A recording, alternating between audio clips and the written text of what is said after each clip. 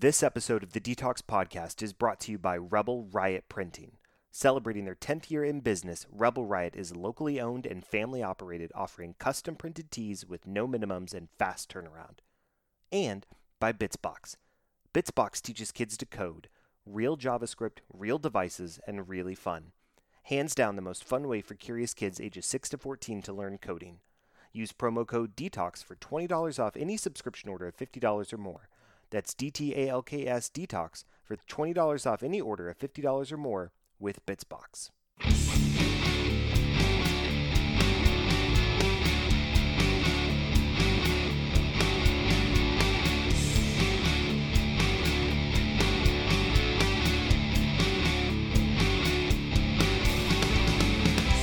Hello and welcome to another episode of the Detox Podcast, a podcast for dads where this dad talks about life, kids, and stuff. I'm your host, Joe Shaw, and on today's episode I have returning to the show U.S. Olympic medalist and current American Ninja Warrior contestant, Mr. Jonathan Horton. Yes, that's right, Jonathan stopped by the show to talk about his newest book, If I Had Known, where he talks about a lot of the life lessons he has learned throughout his career that he wishes he had known at the very beginning of his career, that he wants to pass on to a brand new generation of not only gymnasts, Olympic athletes, but children and people of all ages. So it's a great discussion, begins some really great topics. So stick around. I'll be right back with Jonathan.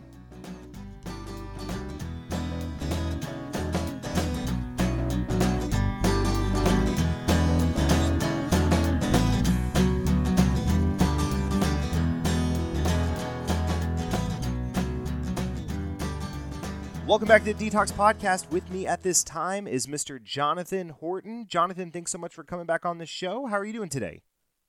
I'm doing great, man. Really excited to be back with you guys. It's been a long time. It has. Too long. I know we tried to make it work a couple different times, but unfortunately, schedules didn't line up. We're both super busy people, and but now we got it, and we're here, and you're locked in, so we're ready to go. And you're on the show to talk about your book, If I Had Known. And the full title of that is If I Had Known, Life Lessons from an Olympic Pro Athlete. So I'm really excited. This is a really cool book. And of course, for all of those listeners out there, we will put the link for purchase in the show notes. So if you're wondering, where can I get this great book? Don't worry. Just scroll down in the episode description. It'll be right there. Click on it. You'll be taken to the link to be able to purchase it. So, but we want to touch on that, and then some other topics of interest that I know people are interested in, Olympic-wise and American Ninja Warrior-wise and Ninja Coalition-wise and all a bunch of stuff. But first of all, I just want to check in with you, man. Since the last time we recorded, what have you been up to? What's been going on in your life, besides obviously writing a book? Oh, yes. The real question is, what have I not been doing? Because I've been so busy. I have been all over the place. Just to kind of run down the list, obviously I wrote a book. I have been doing a lot of speaking, a lot of corporate motivational speaking events. I have been going all over to different gymnastics competitions, ninja competitions, schools, doing kind of a little bit of a book tour. I have been doing ninja events with my company that I part own, the Ninja Coalition. I have done commentary for NBC. It's been crazy. It's been absolutely insane. Aside from the fact that I've got a 5-year-old and almost 3-year-old and my wife, and our heads are spinning, but it's been good. That's so awesome. Well, we're going to dive into all of that stuff that you just mentioned. I'm really excited. I know for me personally, I've seen you not too long ago doing NBC commentary. It was really cool. It's like, hey, I know that guy. But yeah, it's really great. So I want to talk about your book, and I want to talk about specifically what drove you to, so if I had to boil it down into 3 points, I'd say, why a book? Why specifically this type of book? And why is now the right time to do it? Okay, so those are easy questions. So About a year and a half ago, I was doing an interview, and I had just retired from gymnastics after 28 years of competition. And, this person, they threw a question at me that I'd never gotten before for obvious reasons, because I'd never been retired before. But They said, now that you're retired, what do you know now that you wish you had known when you were, early on in your teen years? And I was like, I guess I guess there are a lot of things that I picked up along the way. And so the idea was born in that interview. And so I went home and I just started jotting some ideas down. And I've thought about writing a book for the past like 10 years, but the task seems so daunting that I would write like a paragraph and be like, nope, not doing this. And so I just started writing all of these little bullet points. And before I knew it, I was like, man, you know what? I've got a lot of stuff here. So then I went paragraph by paragraph, or not, well, chapter by chapter. And before I knew it, I was like, wow, I've got a lot of stuff here. And it took me about a year. But, the more I really thought about it, the real reason that I wrote it wasn't just because of a good question interview, but also because I realized at the time, had I known some of this stuff when I was younger, it could have kind of hedged an uncertain future. Could have helped me along the way with some of my failures, some of my high points, just how to handle every aspect of my career. And I also saw that there was a tie to just life in general. Right. Some of the things that I learned in my sport that I think could be really relevant to people with a lot of high ambitions, people that are starting new businesses, people in the sales world, marketing world, doctors, lawyers, teachers, everybody. Some of the things that I learned as I pursued the Olympics that I think everybody could really take in. And so, I took about a year to do it, and I decided to launch the book in December of this year, of December 2018, basically, because that's when gymnastics really starts to get kind of serious and kids start competing a lot. And I don't want to say take advantage of the gymnastics season, but I wanted to be able to do a book tour. I wanted to be able to go from gymnastics facility to gymnastics facility, be able to reach kids and be able to say, hey, look, I wrote this book. It's a really easy read, and I think it could help anyone from, I think age 8 to 50 years old. Right. And I'm super passionate about, obviously, my own opinions, but I don't do I read a little bit, but I purposely didn't dig into any other personal development books because I didn't want to steal ideas. Sure. Every single idea in this book is straight from my crazy brain. And, I love my own book. Obviously I'm I'm a little bit biased towards it, but I really think every single young, ambitious human being on the planet, no matter whether they're a gymnast or pursuing NFL football, or they want to be the next Jeff Bezos and be the next richest man in the world, I think that what I've written really applies to just about anybody. And I'm super passionate about it. Yeah, absolutely. That was something that I noticed when I was reading. Not only the passion, because that kind of leaps off the page at you, but definitely the fact where it really felt, as you talked about, that it's something that can be appealing for people from 8 to 58, and even beyond that. It's a wide variety of ages, but it's something that it's very inspirational. And I think, kind of to your point, people can take from it, if you're young and you're entering sports or you're entering gymnastics or whatever, you can take these lessons and kind of use it to help motivate you and guide you through this journey. Or if you're older and you're kind of looking for, maybe some direction or some, I'm not really sure where to go, this book is set up to give you the tools to kind of, I don't want to say get your life back on track, but almost in a way, and use it to kind of build yourself up with to then go on and kind of tackle the world, so to speak. Yeah, I'll tell you what, a really interesting thing that happened to me not too long ago. I sat down with a buddy of mine who is 72 years old, and he's a retired orthopedic surgeon who just got into a new career. And I'm not going to name drop him or anything like that. He'll know that I'm talking about him right now if he listens to the podcast. But I kind of looked at him. I was like, man, are you picking up a new career right now? I was like, I'm being honest, man, transparent. Do you need the money? He goes, no, I don't need the money. I saved almost every dollar I made throughout my extensive career. I'm a multimillionaire. I don't need any money. And I said, well, then why are you starting a new career? Right. And he said, man, because I retired. And after a year of retirement, I felt like I was slowly dying. Oh, wow. And we got into this long conversation about starting, new things and staying busy. And he told me how he read my book, and it fired him up even more to just like get after it. At 72 years old, he read my book and he was like, man, I started this career and then I read it. Now I'm more amped up than I've ever been. Man, that put a huge smile on my face. That's so awesome. Yeah, so there you go. So it really can appeal to just about anybody, regardless of your age or where you are in life. just it's great. It's a great, you know, almost like a comfort food for your like motivation. Or I mean, an old reference would be like a chicken soup for the soul, but this is like that, but like, you know, I don't want to. It's like that amped up to 29 or 30. Like I don't know why I said 29 is about 99, but you know what I'm trying to say. It's like Yeah. it gives you that kind of boost. One thing that really made me chuckle is at the very beginning when you're talking about don't try and be or stop trying to be cool, and you're talking about a recent talk you gave, and there's these guys that are just like hanging out in the back, and they're slouching, and they're on their phones, and they're laughing, and you're trying to ignore them and trying to ignore them and trying to ignore them, and then you finally just address them, and you're like, hey, what's up, what's going on, what are you guys doing? And you're like, you guys look like you're athletic, you having fun? And they're just like, what? And you're saying like, look, this should be fun. You shouldn't be trying to put on this aura of I got to be cool, I got to be cool, I got to be cool. And it kind of sets the tone for the book that you start out by talking about how sports should be fun, what you're doing should be fun, you should be passionate about it and leaning into it and enjoying yourself, all while putting yourself through these different physical and mental tests. And I really just kind of want you to speak about or talk to what was the process like for deciding that that's how you wanted to the tone for the book, like how you wanted to start the book. How did you arrive at that part specifically? Yeah, well, so I mean, just to kind of talk a little bit more about that specific moment in my life, which was terrifying.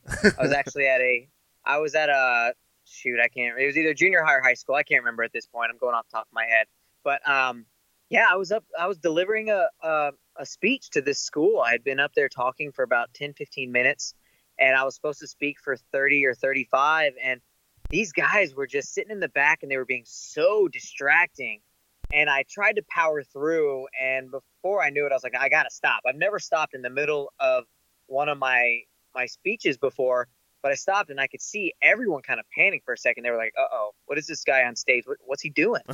And so I just kind of addressed them, and I found out it was a group of guys that were all on the football team, and they were watching like YouTube or Snapchatting or Right. doing something, and they were being really rowdy. And so I went into this long conversation with them about, what do you guys want?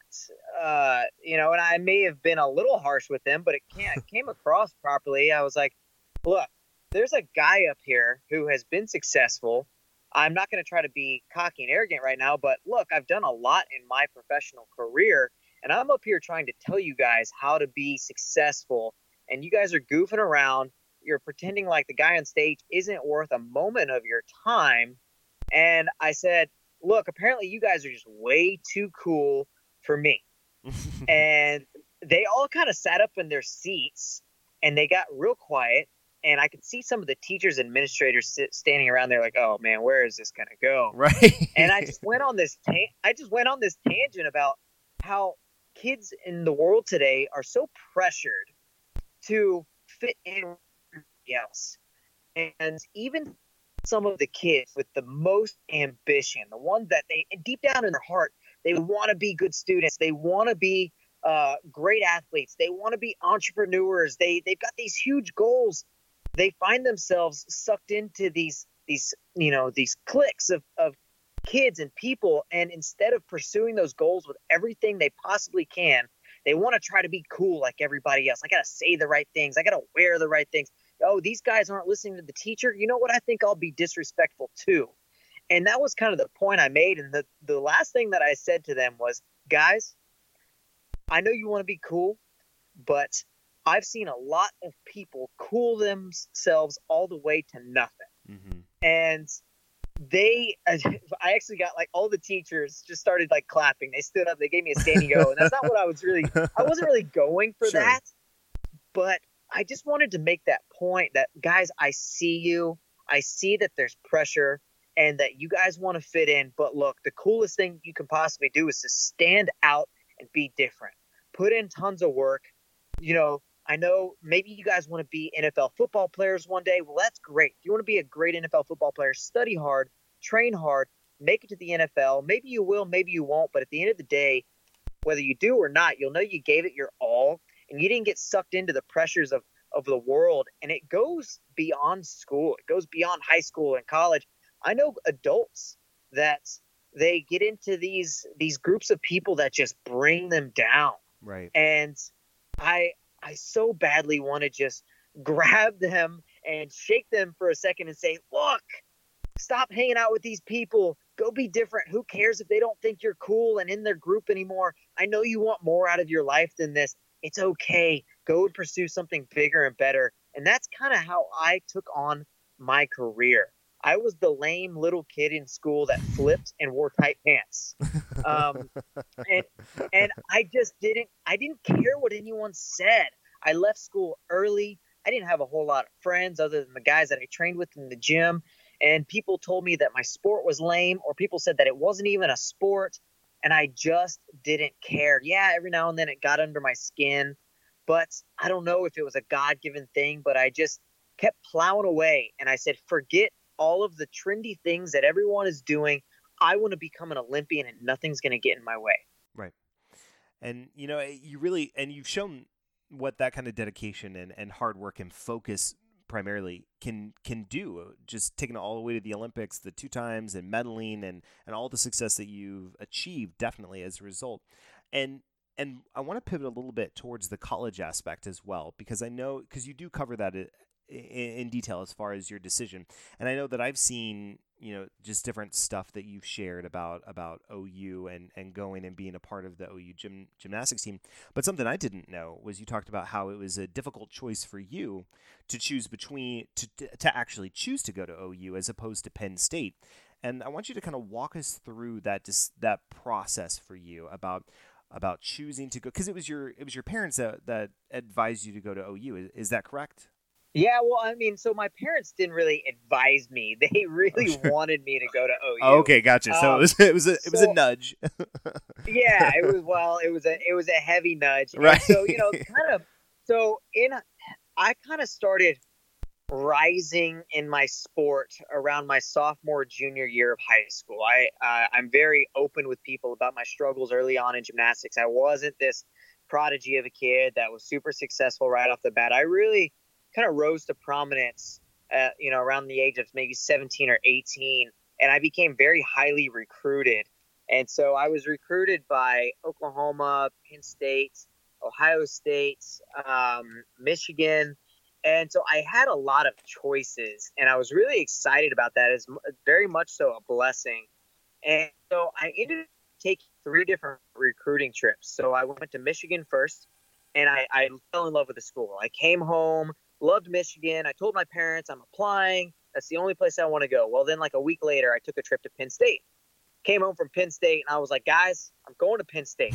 This is the greatest place I've ever been. The team treated me like royalty. I got to go to a football game with 110,000 crazy fans. The campus is beautiful. I love the coach. I'm going to Penn State. And my mom and dad were like, uh-oh.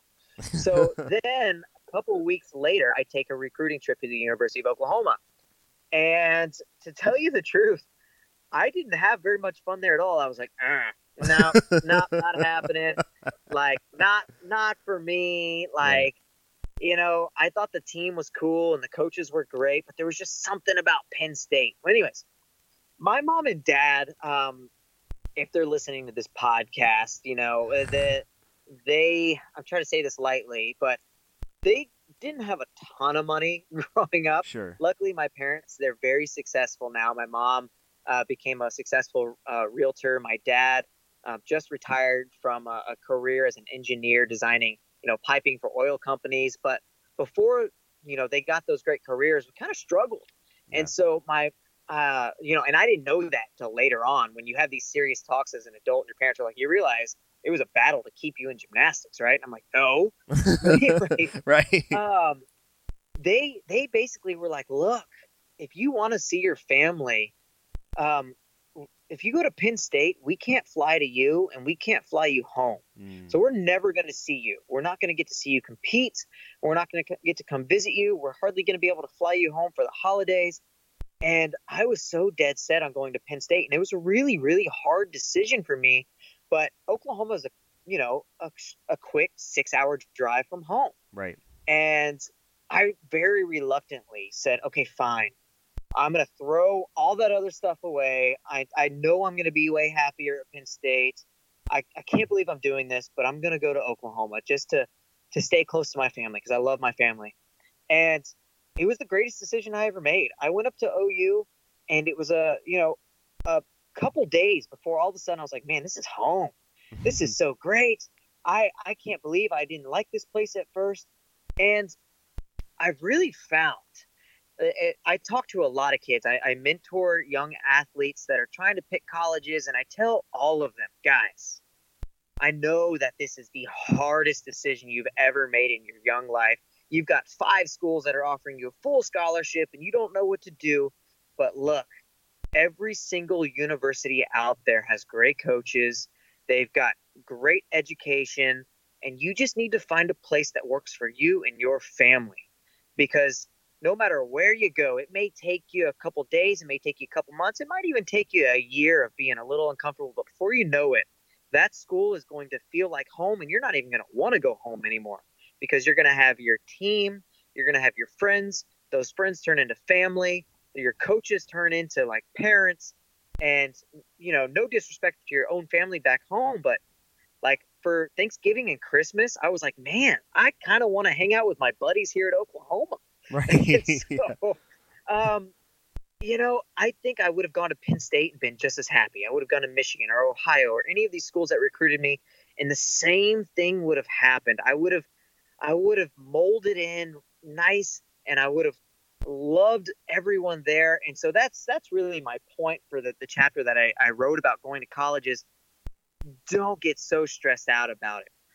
Talk to your parents, be open with your family. Do you want to be close to home? Are you ready to just get away from your family? Right. Like, what do you want to do?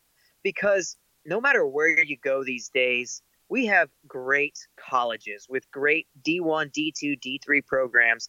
And if you go and you plug in and you do everything you can, study hard and train hard if you're an athlete, you're going to love your time at a university. Absolutely. Now, I'd like to take a brief moment to thank today's sponsors. First of all, Rebel Riot Printing. Say goodbye to setup fees with direct-to-garment printing. Located right here in Dallas, Texas, Rebel Riot offers blazing fast turnaround, full-color images, and no minimums. With prices starting at $18.50 for one shirt, or you can take advantage of this great offer by ordering 10 shirts for $100. That's 10 shirts with a full-color direct-to-garment print with no setup fees and 24-hour turnaround. Just make sure to mention Detox when you order. Go to rebelriotprinting.com to start your order today. And by Bitsbox. Bitsbox is a crazy fun subscription box that teaches kids how to code. Bitsbox is a physical box full of app projects. It ships in the mail once a month, teaching kids ages 6 to 14 to build real apps with real code for real devices.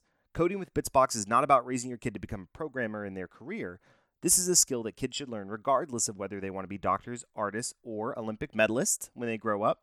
Use promo code DETOX to get $20 off any subscription order of $50 or more. That's promo code DTALKS at Bitsbox.com. Bitsbox teaches kids to code, real JavaScript, real devices, and really fun. So now, Jonathan, I want to kind of pivot a little bit. In the next chapter, or one of the next chapters, you talk about don't forget the basics, right?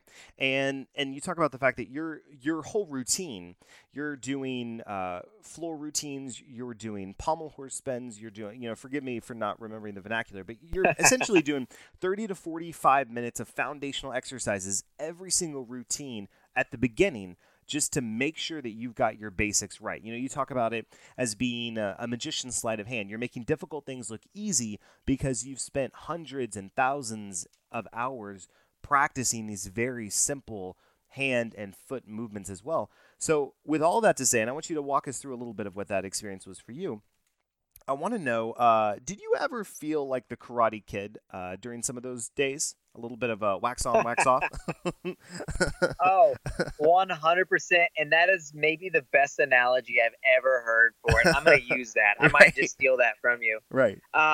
Yeah, no doubt about it. I mean, look, when I was 30 years old pursuing my third Olympics, my coach was still having me go over to the floor and practice proper forward roll and cartwheel techniques. And I'm like, dude, seriously?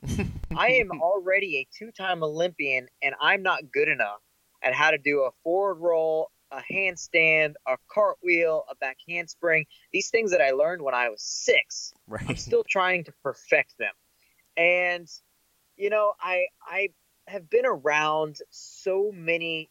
I'm obviously going to use my gymnastics experience here to explain this, but I've been around a lot of other gymnasts who did not focus on those little things, and it shows in their in the whole scheme of things when they do gymnastics. You can see the Mm-hmm. little minute details that just aren't quite right, that a judge with a trained eye and an athlete like myself that had done it for so long, you see the difference. And you can see the difference between why somebody wins gold and why someone wins silver. And especially at the very, very elite level, like the Olympic Games, it's just hundreds, if not thousands of a tenth of a deduction that separates one athlete from another. And it usually comes down to those very basic elements that separates one person from the other.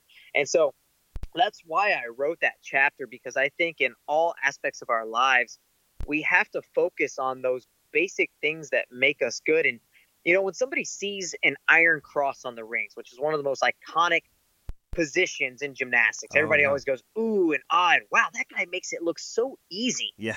Well, it's kind of like you said with the magician. You see David Copperfield or I can't even David Blaine, all of these Davids that are doing magic. Right. I don't know. Yeah. These guys, they're doing these tricks that look so complicated, but if you ask them about it, they're like, well, it's just a lot of little moves that we're better at other people at. And I can say the same thing about an iron cross. Yeah, I make it look really easy because, yeah, I did get strong over the course of my career, but also there's a lot of little things in there that I'm just better than everybody else at because I worked it every single day of my life. And so, I meet business people and people with different careers, and I talk about perfecting the basics. One of the things that I'm doing right now is I speak a lot all over the country. I've got speaking events, in different places. I'm hoping to travel overseas and speak. And the more I do it, the more I have to stand in front of a mirror and get a little bit better every single day with some of the foundational principles of how to be a good speaker. Right. How to change the tone of your voice, how to tell a joke properly, what to do with your hands, where to look, all these things that if you don't focus on them all the time, it really separates you from the guys like Tony Robbins or Gary Vaynerchuk. They are experts and people can see it, but I promise you, these guys spend so much time on the little details. And so the same goes for gymnastics and football and baseball and as an entrepreneur. And there's just people think, all right, you know what? I'm going to get really good at this real fast. I'm going to be an instant success. But they haven't taken the time to focus on the little things that are going to make your success look different than someone else's. Right. No, 100%. And it's something too where it's like, in all aspects of life, circling back to kind of what you were saying, you can really see the people that take the time to work on each minute detail, as opposed to people that 70% have it done or together. And that's that 70% may be like, oh well, that's passable, right? But it's 30% far from 100, and that gap is huge in terms of whether it's grades or whether it's performance or whether it's getting a gold versus a bronze medal. There's a lot of different aspects that people need to work on. I think you do a great job of addressing that as well. Well, I'll tell you, I think your percentage is a little bit off Sure. because typically, people can get 90% of the way there. Ah, I, okay. People can really plow away and work their tails off and get 90% of where they want to go. But it's that last 10% that I find so few are willing to commit to. That last little bit of pursuit of just perfection that you may not be able to ever be perfect, but you want to try to get to that 99.9% of where you want to go. And that's what separates people from the rest of the pack. Because no matter what you're doing, I don't care if you're trying to become an Olympian or a professional football player or the next, great entrepreneur out there. That last little bit there's so many people that are trying to do that same thing that you're trying to do, but very few want to go after that last 10% that will separate you and take you from, let's talk dollars, from $1 million company to $100 million company. That's what that 10% can do. Yeah, no, absolutely. And it's a, $1 million to $100 million is a huge bit. But I mean, take a look at Amazon, Apple, a bunch of these different companies that were willing to go that extra percent. So now I want to talk about, since we're talking about separating yourself from the pack, I want to talk us through your first experiences trying out and making the U.S. gymnastics team. Well, are you talking about making the national team or the Olympic team? Okay. Well, so let's start there. I didn't really know the difference, so let's walk through that, and then also let's walk through the Olympic team as well. Yeah. So, I actually, a little shameless plug here, but I'm actually writing an autobiography, which is going to have a lot of these stories in there. I'm going to be releasing that book probably in December of 2019. Nice. But making the national team was actually, in my opinion, maybe a little bit more challenging than making the Olympic team, because it was earlier on in my career that I was trying to do it. Okay. One of the stories that I love to share with people was when I was 11 years old, I went to my first important national competition. It was called the Future Stars Nationals. And there were 50 boys in the competition, and they were going to take the top 15 and place them on kind of like the first level of the national team. There's the Future Stars national team for young kids. There's the junior national team, and then there's the senior national team. So there's 3 different levels. And so I'm trying to make this 15-man squad as an 11-year-old, and it was a really daunting task. I felt like I had the ability to do it.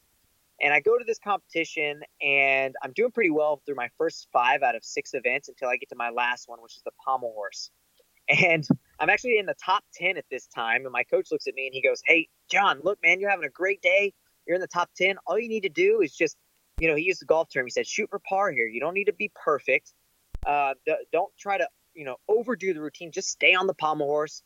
And man, if you get through this without any major deductions, you're going to be a national team member." And so no pressure. I jump up to the pommel horse. Yeah. I jump up to the pommel horse, and my left hand immediately slipped off. I did a 360 spin. I splatted on my back. Oof. And I walked up to my coach, and he's like, "Well, that's not what I told you to do, John." I'm like, "Obviously." And so I walk back over to the pommel horse. I jump up again to restart, and the same stinking thing happens again. Left hand slips, 360 spin, splat. I ended up falling 6 times on this routine before it was all said and done. Oof. And I scored a 1.9 out of a 10. Oh. And I ended up in dead last at this competition.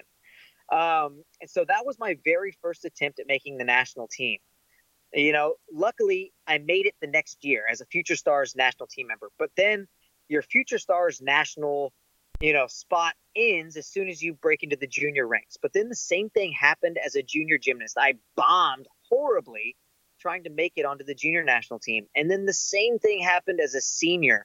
And so every first and even second attempt at some points trying to make the national team, it was an epic failure, absolutely epic. And it was so difficult for me to break through at every level of the sport. As soon as I tried to get somewhere new, it just felt like it was a million miles away before I was going to get there. I had so many ups and downs. It was such a roller coaster of a sport. But actually, my first attempt at making the Olympic team was in 2004 when I finally did make the senior national team. And so I went to the Olympic trials as an 18-year-old, the youngest kid there, knowing that I had no shot at making the Olympic team. Right. And I was just kind of having fun, and I didn't care that I didn't make it that year. But in 2008, when I had it like in my sights that I was going to make it, I had one of the best competitions of my life at the Olympic trials. I won the trials. I made it onto the Olympic team, and it was absolutely terrifying to know that the Olympics was on the line. But I've always felt that just because of the amount of pressure that I put on myself every single day in the gym, that when I'm actually up against pressure on a big stage, I'm kind of used to it, and I thrive under that. And so there's another lesson in that itself is being able to just put pressure on yourself from, daily basis. If you, Right. when you're up against that big moment, knowing how to handle it. But, so I made the Olympic squad, and, kind of just to take you back, one of the things that I love to share with people, because my message behind my story and what I tell people is basically, it's not how we start our careers, it's how we finish. And when I was 11 years old and I got 50th place out of those 50 kids at the Future Stars national trial, basically, um, many years down the road, out of all 50 of those kids, I was the only one that ever went to the won a medal. Oh, wow. And so it was, I went from last to the best guy in the entire country. It took many, many years. It was a marathon of a process to get there. But, I started one way, but I finished completely different as the only guy that really just powered through, stuck with my sports. And, it was kind of a storybook ending for me. Yeah. Yeah, absolutely. And I wanted to know, did you find that there was a bit of a difference in your preparation or your mood or your focus when you were competing for getting ready for a OU competition versus a U.S. national team competition? Um, just because of my style, I'm a very amped up, energetic competitor. I man, I don't know if anybody listening has ever played the game God of War, but like I let the rage of the Titans take over me when I want to compete. That's a term from the game, by the way. I'm a big game nerd. Oh, gotcha, gotcha. Anyways, um, No, it's all good. but anyways, I just I like to be fierce when I compete, and so whether it was a Team USA competition or an Oklahoma meet, I something came over me. The only difference really was when I was competing for the university, the whole team was like that. The guys, we just as a group, we just got so fired up for every competition. We were the most obnoxious team in the country by far. And we were known for that. I mean, before the competition, we flipped over trash cans and beat on it with like drumsticks, and we went crazy. We had all these chants, and we just got so fired up like we were going to war. For Team USA, when we were on the Olympic floor, can't really do that. It looks really bad. Right. I can just imagine now banging trash cans Uh, and you're in Beijing. It's like, what's going on?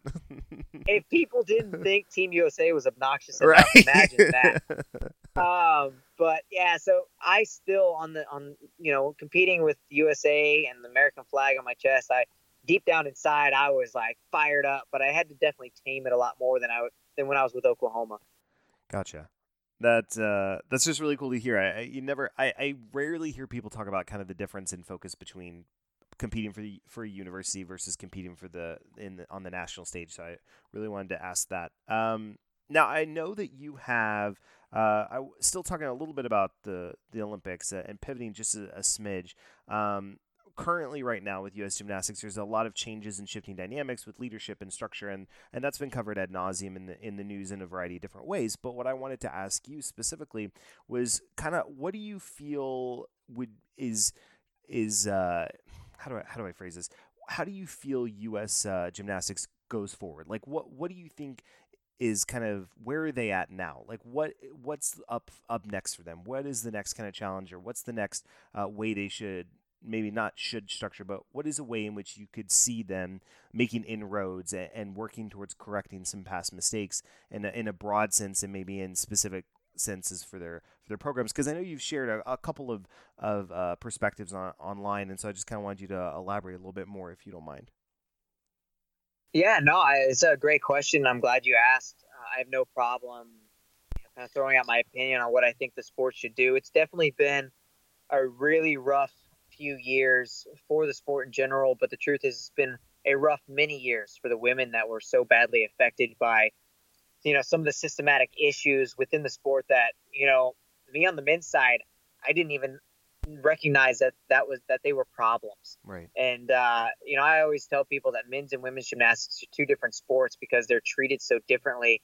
But the more I learn, they really are. And we have to, as a sport, correct a lot of the problems that have been out there. And I think it starts with, what everybody knows first and foremost is leadership. We've got to find a leader for U.S. gymnastics that because of the joy that they just bring in general, but they also need to have a corporate understanding how to run a large organization. But also, and I think one of the things that is so important that we haven't had in the sport in many years is someone who can have those two qualities and were a former gymnast themselves. Okay. Somebody that understands the inside and out of training, the grueling matter in which gymnastics is required to be trained, because obviously I'm biased, but I think gymnastics is the hardest sport in the world. Sure. Pound for pound, what it takes, the amount of skills, to compare it to other sports where you got to learn how to run fast, throw really hard and accurate, and you got to learn how to catch, and you want to maximize all of those, 3, 4, maybe 5 skills. Well, gymnastics has 1,000 of those skills. Sure. And you have to have strong legs, strong core, strong upper body. And so it's just grueling training. And we need a leader that understands that to its entirety. And so I really think that it's so important that that leader is someone who is masterful on social media, that can get the community involved and tell people, here's what's going on. Here's how we're going to change the culture. Here's how we're going to protect our athletes, and be so transparent and just have so much integrity. And where people, because right now people that are fans of the sport feel disconnected and disrespected by what's happened Sure. to gymnastics. And it breaks my heart to know that the fans are so hurt by the sport. And I just think that the best thing that we can do right now is find a leader that can just unite the fans and the athletes and just create a brand new culture of respect and fun. Because gymnastics, as hard as it is, it can be fun. I loved training as hard as it was, and as many times as I yelled in the gym and said, I quit, I'm never coming back. Right. I still loved what I was doing. And we've got to create that same atmosphere on the women's side and as a whole on the men's side. And I keep saying it over and over again, but it starts with the proper leader who can then surround themselves with other great leaders in the sport. And I think that we just haven't had that for many, many years. Right. Man, thank you so much for sharing that perspective. You summed it up very succinctly and very well, and it was something I definitely wanted to get your take on. Now, I want to pivot just a little bit before we start wrapping up with you. And you've done some really great work with Ninja Coalition. I know we had Daniel Gill on the show a couple months ago, and he spoke a little bit about Ninja Coalition and the work that was being done. But I want you to kind of catch us up. What has Ninja Coalition been doing over the last couple months? What are you excited about coming up in 2019? And what are some things that people can look out for with regards to the Ninja Coalition aspect? Yeah, super, super pumped about what we're doing with the company. Really, the idea, I don't know how in-depth Daniel went with it, but the idea was born by mine and Daniel's agent. And our agent was sending us all over the country to speak to kids and to do ninja clinics, and I was doing gymnastics clinics. And everywhere we were going, people would ask the same questions. Hey, tell us more about ninja. Where can we try some of these obstacles? And, do you think the sport's going to be around for a long time? And so I kept telling my agent, Kevin, I was like, Kevin, man, everybody wants to know how they can get on these obstacles and try them. And sure, the sport's growing fast. I think there's over 800 ninja gyms in the country now. Yeah. But it's not growing fast enough to keep up with the demand. Everyone wants to try salmon ladder. Everyone wants to try a warped wall. Everybody wants to see, what is this all about? Because you watch it on TV, and I hear some people go, oh, that's crazy. I can never do that. But then I also hear some people go, that looks so right. I can do that. Yeah. And they're like me and quickly humbled by it. But it's so our agent Kevin was like, well, you know what? When we send you guys to speak, why don't we create some kind of ninja experience? When you guys go to a large company, let's see if they'd be interested in having us set up a bunch of ninja obstacles. And so we poured some resources into building a gorgeous show quality ninja rig. It's 50 foot by 20 foot. And we've got all of the iconic obstacles from the show. Salmon ladder. We've got the unstable bridge. We've got the quad steps, full-size warped wall. We've got trapezes to cargo nets, all over really soft, really safe airbags. And I think in 2018, we did 5 events. We did a couple churches. We did some companies. We did a couple city events where the business communities and the cities got together and supported us to be there. And so now I think in 2019, we have, I think 8 or 9 events set up. We've got tentatively a bunch more that we're about to finish, figuring out the logistics for. And we've even done some charity events. So recently, during the new year, we were in Redding, California. We set up our ninja course, and we kids could come play on the course from around the area for $20. And all the money that we raised went, not all of it, I think most of it.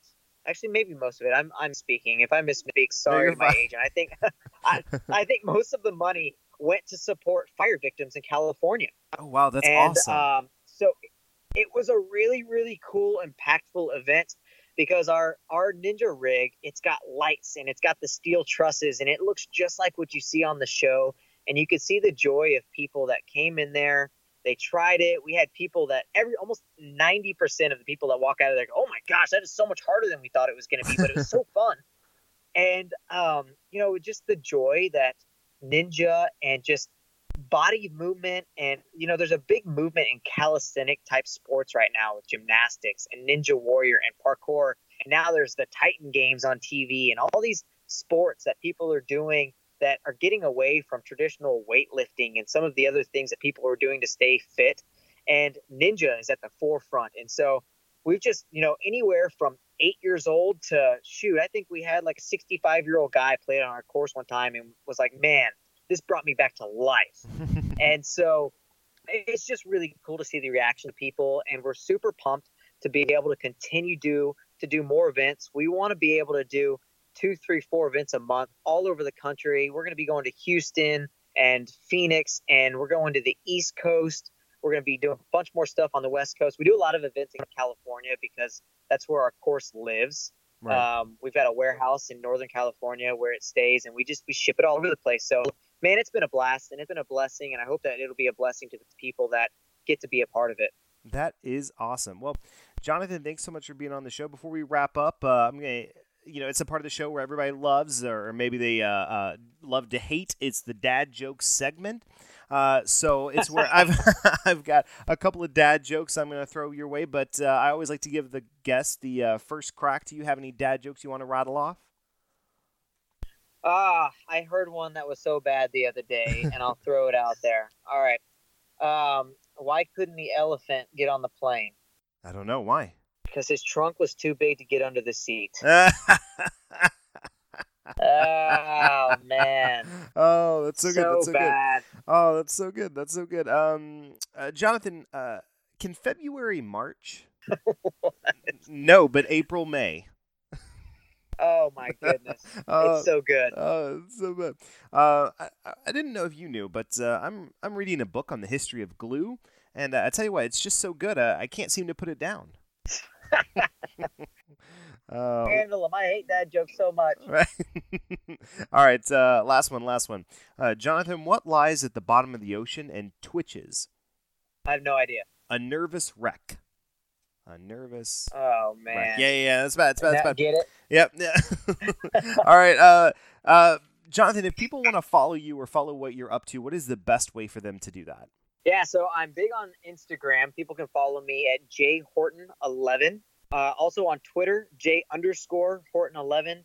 Or I always throw this out there. People feel free to shoot me an email. I will receive it personally at info.jonathanhorton@gmail.com. I also have a website with all this information. If you go to jonathanhorton.net, you can read all about me. I've got a shop where you can take a look at my books. I've got shirts and cool gear.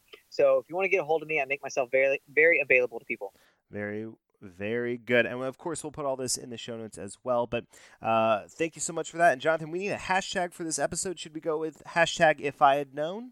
I love it. All right. Hashtag if I had known. There we go. All right, listeners. Well, until next time, hashtag if I had known and hashtag be a better dad. If you know of an interesting person or story that needs to be told, please reach out to me at detoxpodcast@gmail.com. That's DTALKSpodcast@gmail.com. You can also reach out via Facebook, Twitter, or Instagram at Detox Podcast, or visit detoxpodcast.com. Also, Be sure to leave us a 5-star rating on iTunes if you like the show. It only takes a few seconds and it really helps us out. Link is in the show notes. Finally, thanks for listening. Please come back next week when we'll have another interesting conversation. And special thanks to my producers Ben Lawant and Galan Aldaco. Without your help and support, this show wouldn't be possible. Thanks so much, guys. Detox is a production of Vocal. For more information and more programming, please visit vocalnow.com. That's VOKAL now.com.